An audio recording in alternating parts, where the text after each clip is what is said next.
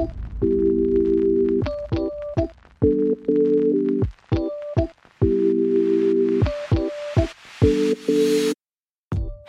welcome to the Freedom House Church Weekend Message. Today, you'll be hearing an exciting message from a communicator on our teaching team. Whether you're just waking up, on your way to work, or going for a relaxing evening walk, we know this message will equip you to experience Christ's freedom today and every day. So enjoy.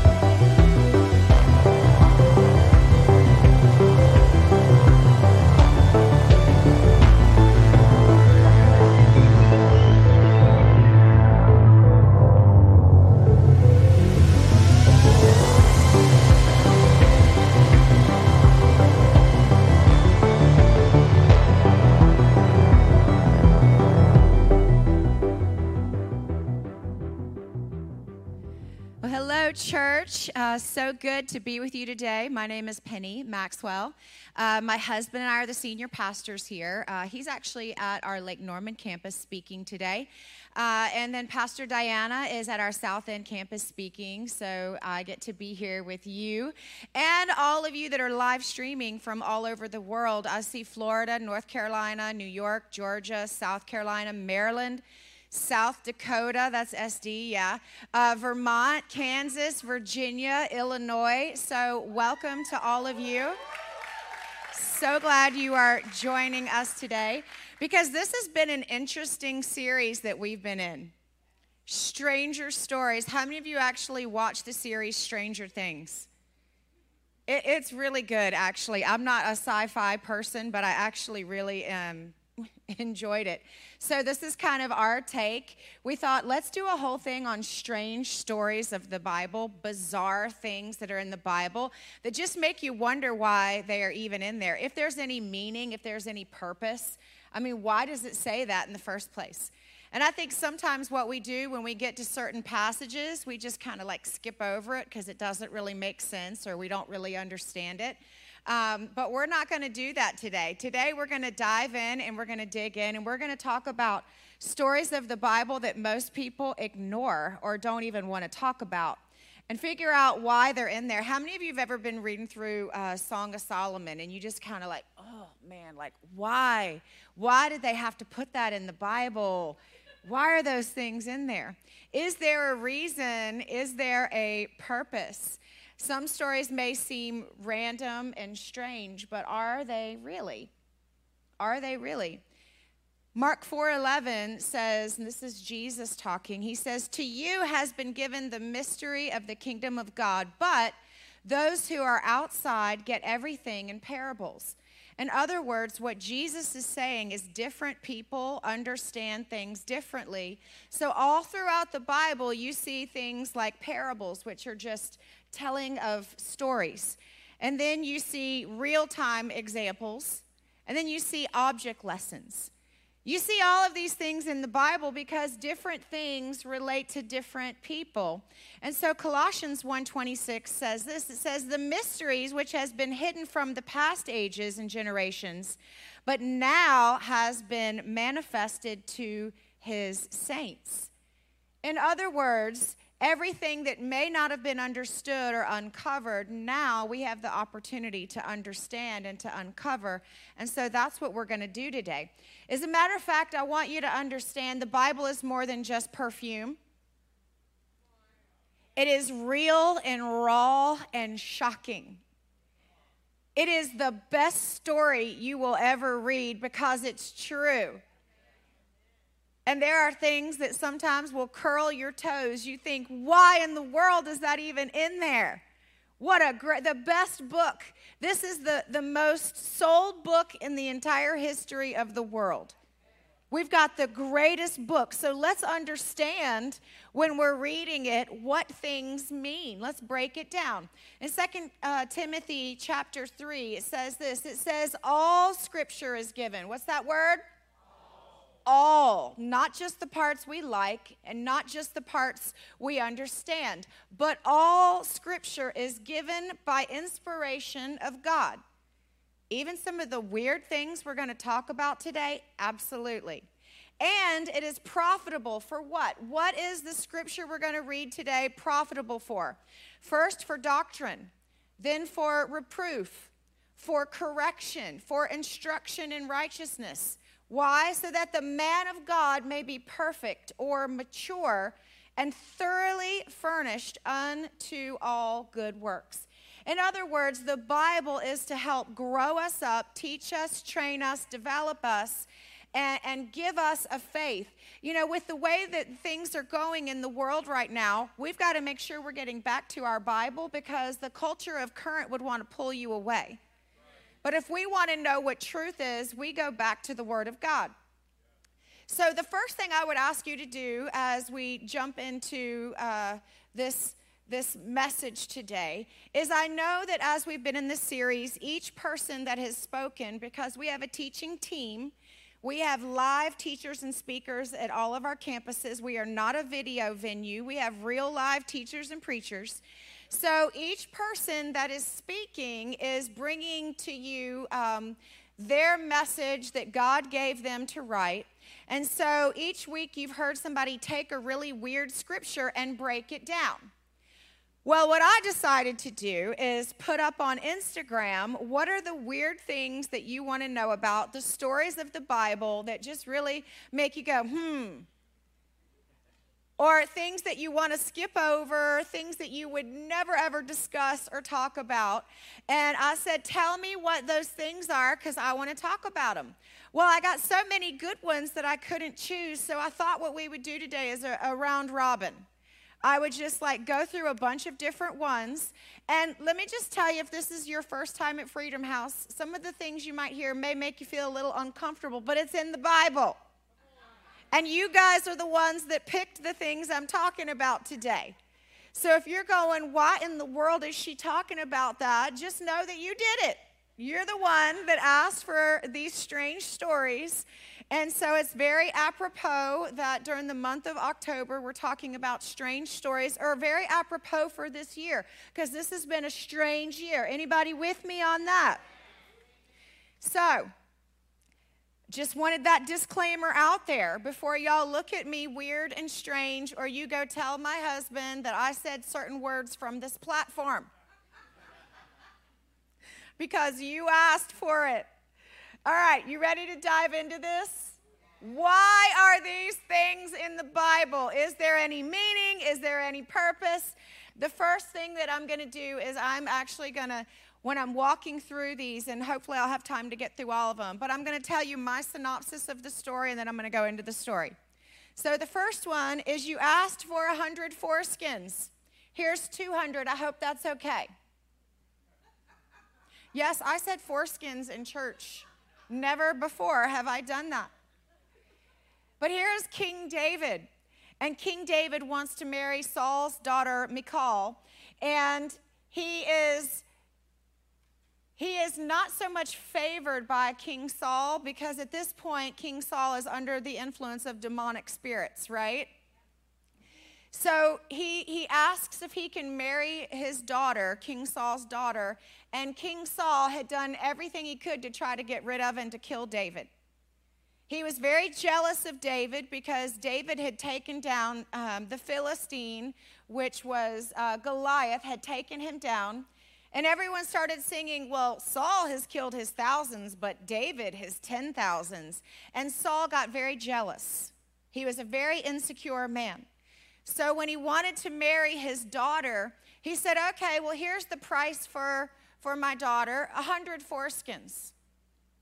And I want them from the Philistines. Why would he do such a thing? Why would he ask for that? It was typical to ask for the head of an enemy, and you would bring the head. But here he is, and he has to go over into the land of the Philistines. Now, how many of you know that in order to get what he was required, that has to require some proximity? Y'all understand that? Okay. So he had to get in proximity to at least 100 enemies. What in the world is the purpose of him bringing back foreskins? Let's take a closer look. Let's figure out if there's actually some meaning here. Because Saul was so insecure and so jealous, he gave him this task, hoping that because he was in proximity of his enemies, that he would easily be annihilated and killed. Interesting how later David kind of does that with Bathsheba's husband, right? But in this scenario, he's hoping that David will actually get killed and then nobody could say that he did it. And then David, when he's out here battling the Philistines, typically what you would do is you would bring the enemy's head back. But in this scenario, he asked for 100, thinking that, oh, I can surely have him killed if he needs to defeat 100 enemies. So he wanted to bring something simple. Now, most of us in our culture and our understanding, we don't understand why a foreskin. And it's still even weird for me to say the word while I'm preaching all over the world right now. But here's the thing I want you to do is when you're reading the Bible, see, a lot of us read the Bible and we read it like Westerners. We don't read the Bible like a Hebrew the way it was written. Let me give you an example. If you can think about this, think about going into the future 1,000 years, and there's something written that says, Google it. And you're going, I don't know what that means. I'm just going to keep skipping by it. I'm just going to overlook it and go on because we don't understand what it means. But if you understand the manners and the customs of which is going on right now and you understand what's happening, it gives you a picture of the story. You see, what happened is when David faced off with Goliath, what did he call him? He called him an uncircumcised Philistine. So right now, what Saul is doing is say, hey, go ahead, try this again, because you're going to get killed. And David knew what Saul was up to and said, let me just show you how much God is on my side. I'm not going to just bring you 100, I'm going to bring you 200. Because he wasn't concerned about the enemy. Ancient war was brutal, and this was no exception. But it would be very difficult for David on the battlefield to bring back 100 Philistine heads of an army. So Saul said, okay, to prove that you've done this, here's what I want you to do, because we don't like the Philistines, because they're uncircumcised. So when he knew that when he was to do this act to the Philistines, it would shame all of them, and the ones that were left alive would spend the rest of their days coming after David because he shamed their people. So when you read these things, instead of just going, why is that in there? I want you to take a closer look, and I want you to try to figure out what is the Bible trying to tell me. Let's go to the next one. This is what I called this one. You call me bald, I will have you mauled by two bears. Let me read this story to you. 2 Kings chapter 2. It says, from there, Elisha went up to Bethel, and as he was walking along the road, some boys came out of the town and jeered at him. Get out of here, Baldy, they said. Get out of here, Baldy. He turned around and he looked at them and he called down a curse on them in the name of the Lord. And then two bears came out of the woods and mauled 42 of the boys. And Olin, why might that be an issue for you, Olin? Just saying. I think it might have hit a wound there. You see, what the story looks like at first glance is that there's just some young lads mocking a man, and he gets mad, and he calls to God, and some bears come out of the woods and rip them to shreds. Kind of seems disproportionate. Kind of seems unloving, unkind, and can give you a wrong impression if you don't really understand what's happening in the story. It is quite a strange story. Do you agree? So what's happening here, if we take a closer look, is you have the prophet Elisha who was traveling down a road. Now, Elisha, in this point of the story, had just gotten the mantle from Elijah. So Elijah had just gotten taken up to heaven, and Elijah passes his mantle on to Elisha, who is now in the place, and he is supposed to go and be the prophet for God and speak to the people. The problem is people weren't respecting him. People weren't listening to him because they're like, Elijah, we don't know you. And so he comes into town with a word from God, and the city he's going to is called Bethel, which is city of God, and it's everything but that at the moment. So God sends Elisha. He said, I want you to go to this city, and I want you to preach the gospel to these people because they're going to perish if you don't. And he goes to this city, and it's supposed to be a city of God, but it's not. And they begin to mock him and say things to him. They aren't respecting the word of God. And when you don't receive the prophet who God has sent, guess who you're not receiving? You're not receiving God. And so here he is trying to preach the gospel, and they are rejecting him. They're mocking him. They're making fun of him. And it looks like on first glance that he's just kind of mean, that he uses his powers in a wrong way. But really, when you go through and you understand and you break down that Hebrew word boys, it's actually a gang. There was a gang that was out for him. I mean, because it says that the bears killed 42 of them. Now, how many of you, and it says 42 of them, which means there were more, right? Groups that big of boys don't just hang out. This was a gang that was tormenting. Now, what happened is they were used as an example for the rest of the city. When word got out that they were mauled by bears, the rest of the city took notice. And guess what? You think they might have listened to Elisha after that? They sure did. So this was not just a random story. This happened and was used in order to further the gospel because people wouldn't listen to the prophet of God. And here's the thing. If you don't respect the prophet, then you won't respect the message that he brings. And God finds that very serious. And you see the consequences. All right, the next one, we're going to keep moving. God says you're not, y'all, here's another one. Y'all are going to tell my husband. God says you're not allowed in the assembly if your testicles are damaged. Anybody just skipped over that verse before? Anybody wince a little bit as you read that? Anybody ever heard that preached about in church by a woman? Welcome to Freedom House today. So what is going on here?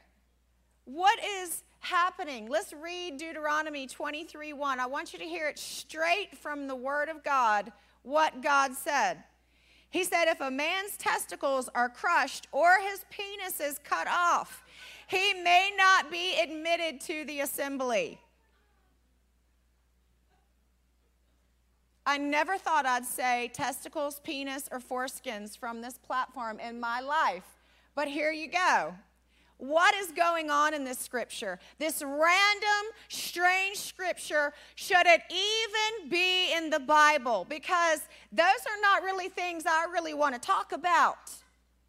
But of course, you guys had to put that on my Instagram. I love you for that. But God tells Moses, he said, listen, I am very particular about who can offer sacrifices in my house. No one with a defect is allowed.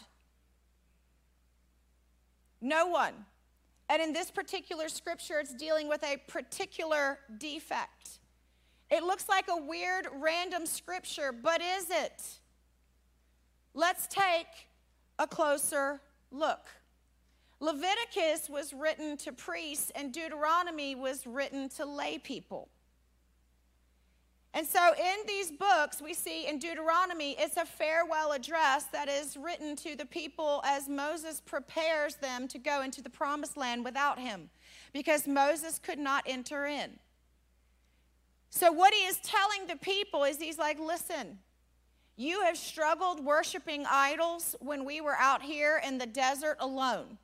You're about to go over into Canaan where they worship idols.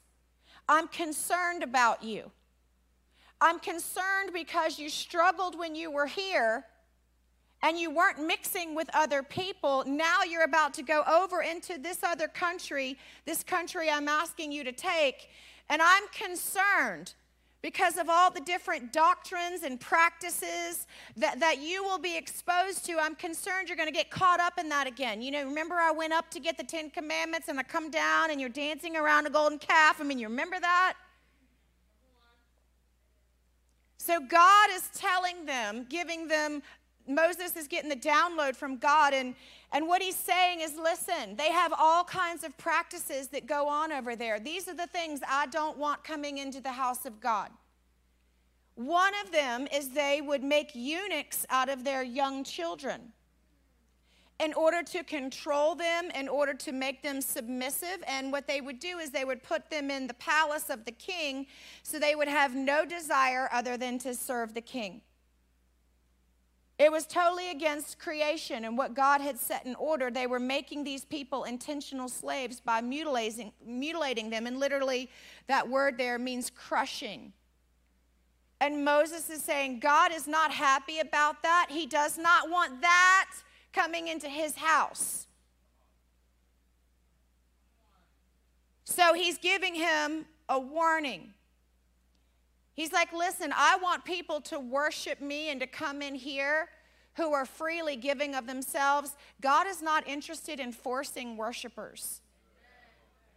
God doesn't want us pinned down and crushed in order to worship him. He gives us a free will. He says, choose life and death. I mean, I wish that you would choose life. But not everybody picks that. And he's saying, I'm concerned because you've been struggling out here in the wilderness. I'm concerned you're going to have some issues over here. Don't mingle with that. Here's what I don't want you to mingle with. All right, let's keep going. There's some more good stuff in the Bible. Why was Ezekiel asked to lie down on his side for 1 year and eat bread baked over human poo? This was one of the questions that came in. That is a really good question. Anybody ever read that in the Bible before? Anybody, well, most of you have, anybody think that's a really strange story and you never heard it? Okay, well, you're one or the other, either yes or no. I'm going to try this again. Have you ever heard this story? Raise your hands. Okay, it's a strange story. God tells Ezekiel in the memorial siege of Jerusalem, he says, I want you to build a model of the city, and then I want you to lie down on your left side for 390 days, and then on the right side for 40 days. And during this time, you're only allowed to eat bread that he baked over a fire of human poo.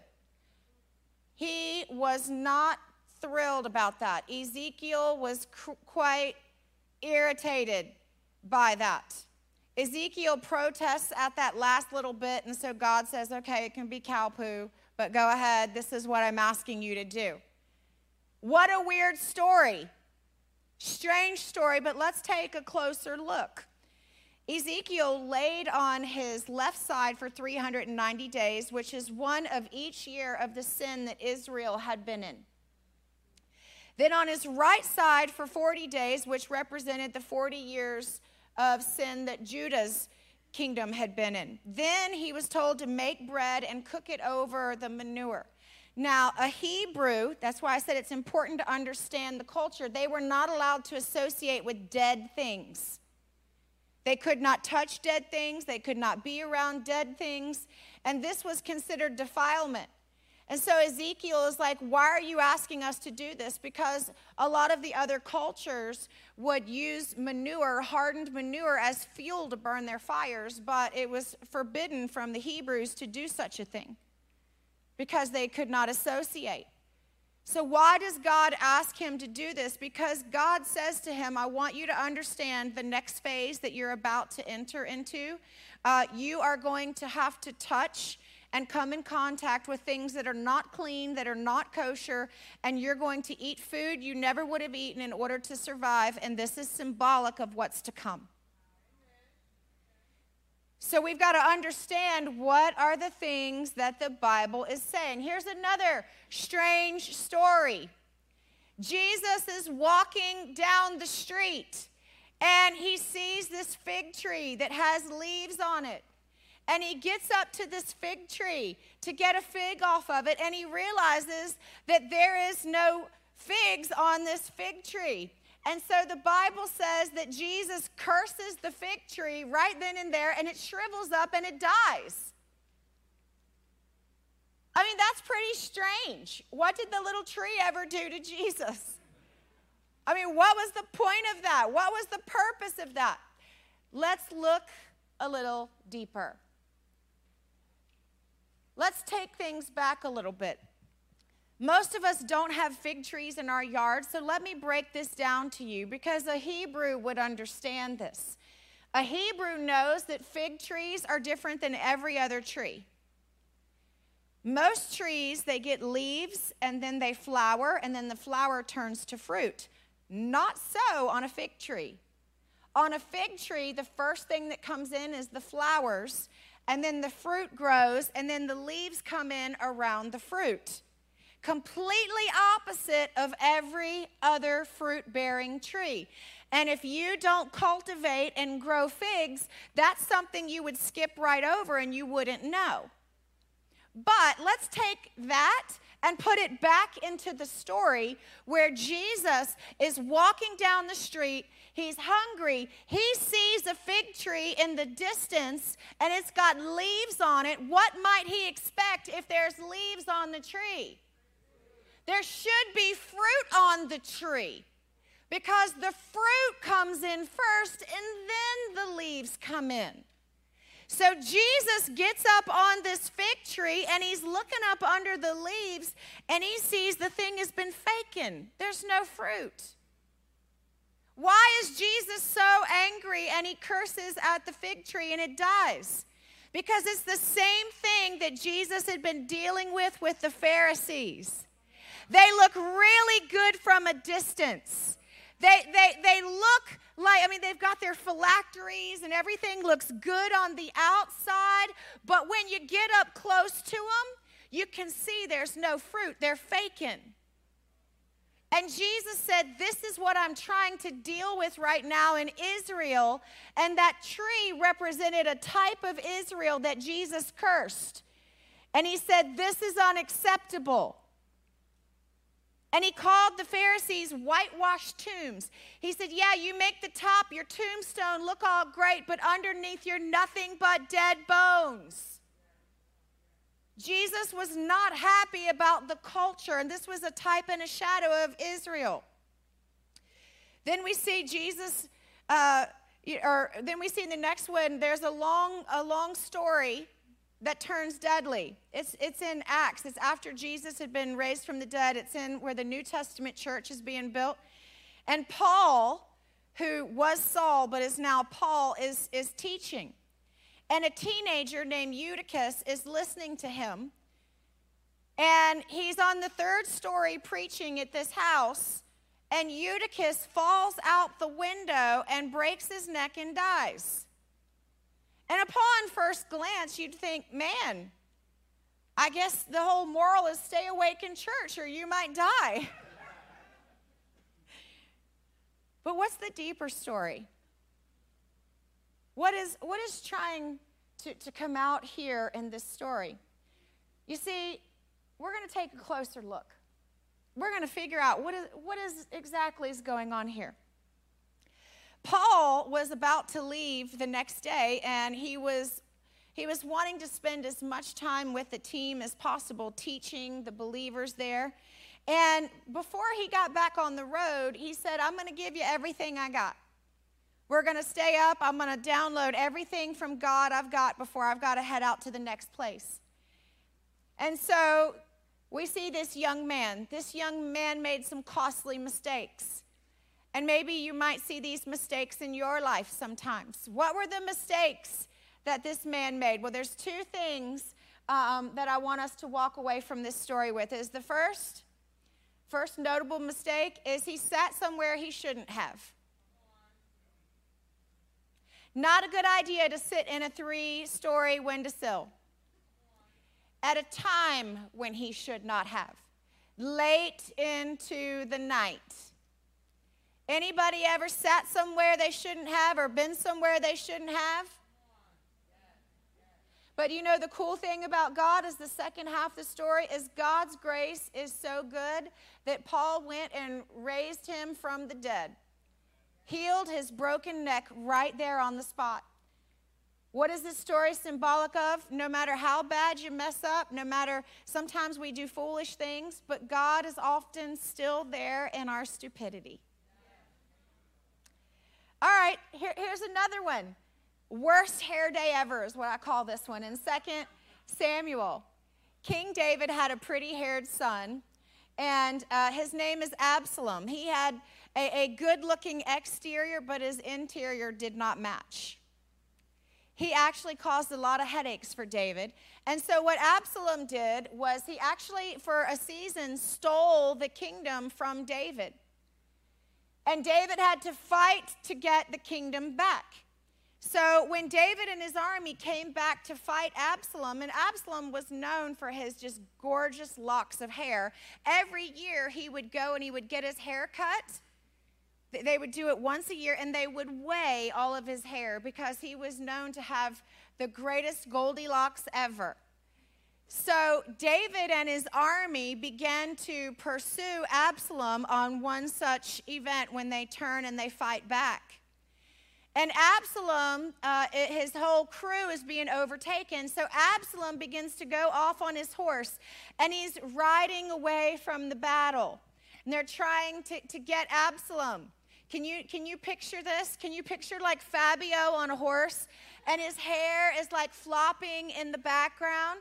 Well, he goes underneath a patch of trees, and his beautiful hair that is flying up off of the horse on his back through the wind, his beautiful hair gets tangled up in the trees above him, and he's dangling now. His horse rides out from underneath him, and he's dangling there by his hair in the midst of a battle, just dangling.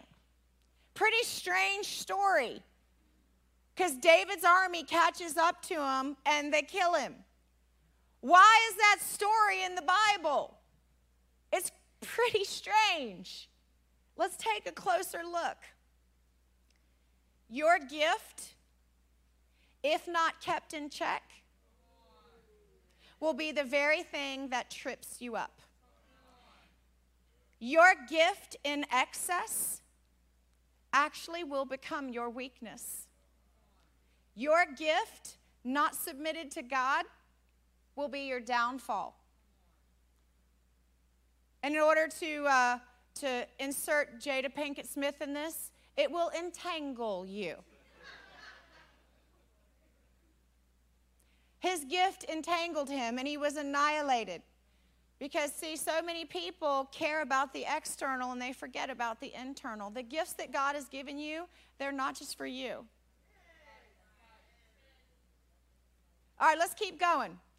Jesus hawks a loogie. Jesus spits into a pile of dirt, makes a mud pie, and smacks it in this guy's eyes. That's pretty disgusting. And truthfully, if you read this like a Hebrew, there is nothing more defiling you could do rather than spit in someone's face. And I mean, it's not even good in our culture today, but in a culture that understands honor It was one of the most defiling things that you could possibly do was to spit in somebody's face. Why didn't Jesus just say, okay, healed in my name? Go on about your bad business. Why did he spit in the ground? And you know how much spit it takes to make a little mud pie? That's a lot of spit. I mean, I'd like Jesus just to go, hey, you're healed. He didn't do that. He makes a point of spitting. And then he spits in the ground, takes the mud, puts it in the guy's eyes, and he's like, you're healed. I mean, it would have been really great for you just to say you're healed. Why did you do that, Jesus? It's rude. It's unbecoming of you. I mean, you're supposed to be the Messiah. I'm sorry, I just checked you off the list. Do you not know in Hebrew culture what that is? Jesus, what are you thinking? Let's take a closer look. Jesus was representing what was about to happen to him. He was about to be spat upon, and he was about to get very dirty so you and I could see for eternity.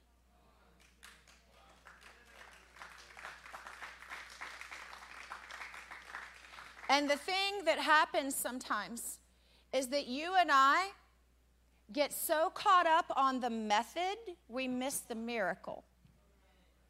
There are so many times in our lives where God is trying to do something big, and we're too busy analyzing the method. Wait. That's not the way. You're not supposed to do it like that. You're breaking tradition. You're breaking customs. That's not how it's done.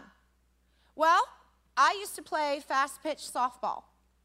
And one of the things I'd love to do is I'd love to go to baseball games or to watch baseball on TV. And I love watching because in fast pitch and in baseball, there's different pitches that the pitcher throws. He doesn't throw the same pitch all the time. You know why? To catch the batter off guard, so you won't know what's coming. Why do we think God would be any different? Why do we think that God doesn't have more than one pitch that he throws? Why do we look at things and just assume, well, God did it this way yesterday, I expect him to do it this way tomorrow? No. God wants you to learn to trust him, not to try to count on whatever pitch is going to be thrown. He wants you to trust. He wants you to trust. So let's focus on the miracle that we need in our life and not necessarily what the method is, because methods don't matter. When you need a miracle, you don't care the method. You're just like, Jesus, I just need you right now. I don't really care any other way. I'm going to give you one more, and then I'm going to close this out. This one is Time for a Lullaby. And it's in Judges chapter 4. And this is, Deborah is a prophetess, and the Israelite army drove Sisera out of his country. He was a Canaanite general, drove him out. They were trying to get him because he was the head of the army, and they could not catch him for anything. He escaped, and he went to an area where he thought he would be safe, where he would, be with an ally army. And he comes up to this one tent, and a woman who is in this tent named Jael said, sure, come on in. While he is sleeping, she gives him some warm milk. He lullabies himself to sleep. And then while he's sleeping, she takes a tent peg and drives it through his head. That's a strange story. Fixes him milk, gets him sleepy, drives a tent peg through his head. Why'd she do that? What's wrong with her? Do you know, there's no way Jael woke up that day and saying, God's going to use me to help deliver Israel's army. Me in my tent. I'm just hanging out here. But see, Jael saw evil in the face. She looked face to face with evil. And she decided that there was nothing that she wasn't going to do, that she couldn't do to stop it. She didn't have weapons in her tent. She didn't have a sword. She wasn't a trained military commander like he was. Didn't even look like it was much of a battle, right? If you're going to put a housewife up against a commander of an army. But she saw evil. And she knew she had to do whatever she could to stop it. What did she have in her hand at the moment? She had some warm milk. Doesn't seem like much. It's amazing sometimes the things that we have that we don't think are that big of a deal, but when they're surrendered to God, what they can do. She uses that milk and she lulls him to sleep. And then the tent that she's in, she goes and pulls over one of the pegs and defeats Sisera by pounding the tent peg through his head when he's asleep. In a time where women weren't even supposed to have a name for anything, this woman was known for defeating the entire army because she took out its general. That's a pretty big deal. Strange story. Strange ending, especially when it started going around that a woman had done this. A woman defeated the army. There's no way she woke up going, hey, I'm going to take out an evil army today. There's no way. But she was in the moment. She knew what she was supposed to do, and she used what was in her hand. Would you stand on your feet with me today?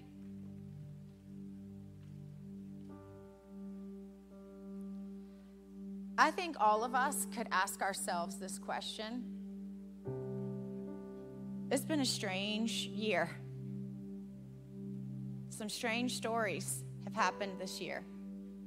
And maybe not even this year for you in particular. Maybe you just look back through your life and you're just trying to understand why things even happened. As I was reading, well, why did this happen in the Bible? Or why did that happen? Or why did this make it in there? Many of us are asking that about our story. Why did this happen to me? Why was I put in this position? Why was I in this place? Could I ask you to take a deeper look like we did today? Begin to ask God, what things about your story is he looking to use? Maybe you've gone through abuse. That happened to me. Physical, sexual, emotional, mental, my whole childhood. For a long time, I asked God why. Why did this happen? It wasn't my fault. It wasn't anything I had done. But you know what I can tell you? When I look back on that, as wrong as all of it was, that's the person that you see standing here today is because I took my story and I used it. Whatever is in your hand, use it. You see, it's only a waste.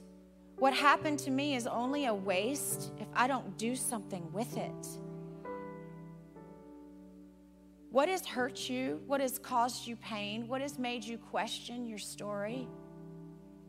What might God want to do despite it all? What might God be saying to you today? You see, I had to learn to stop asking God why and start asking him what. I don't know why it happened, but what can I do about what happened? Would you close your eyes with me? Today, if you would say, you know, it's been a pretty strange year. Had some strange moments. But I'm going to submit those to God today. I'm going to look for some deeper meaning and really start having some conversations with God. If you would commit to do that today, would you just, people's eyes are closed, their heads are bowed, and I know you're watching online as well. Would you just lift your hand up if you say, hey, I'm going to commit to start to find something in the chaos. There's got to be something God is trying to say to me. There's got to be something in this. There's got to be something in this story that I can find a deeper meaning of why this has happened. God, what can I do with it? And there's a second group here that I would just like to talk to. Those of you who say, you know what? The first step I need to do is I need a fresh start. I'm not even serving God right now, or maybe I was and I've turned back. If that's you today, I want to give you an opportunity for a fresh start, a do-over, to hit the reset button. Whether you're online, whether you're in here, everybody's eyes are closed, heads are bowed. If you're in here today and you say, man, I just need a fresh start, I need a do-over, I need to begin again. If that is you, just lift your hand up. You can just do it real quick. Just lift your hand up and put it down. And you're just saying, man, I'm hitting reset. There's been a lot of crazy going on. I've had things happening in my life. I just need a reset right now. I just need a reset. Thank you, Jesus.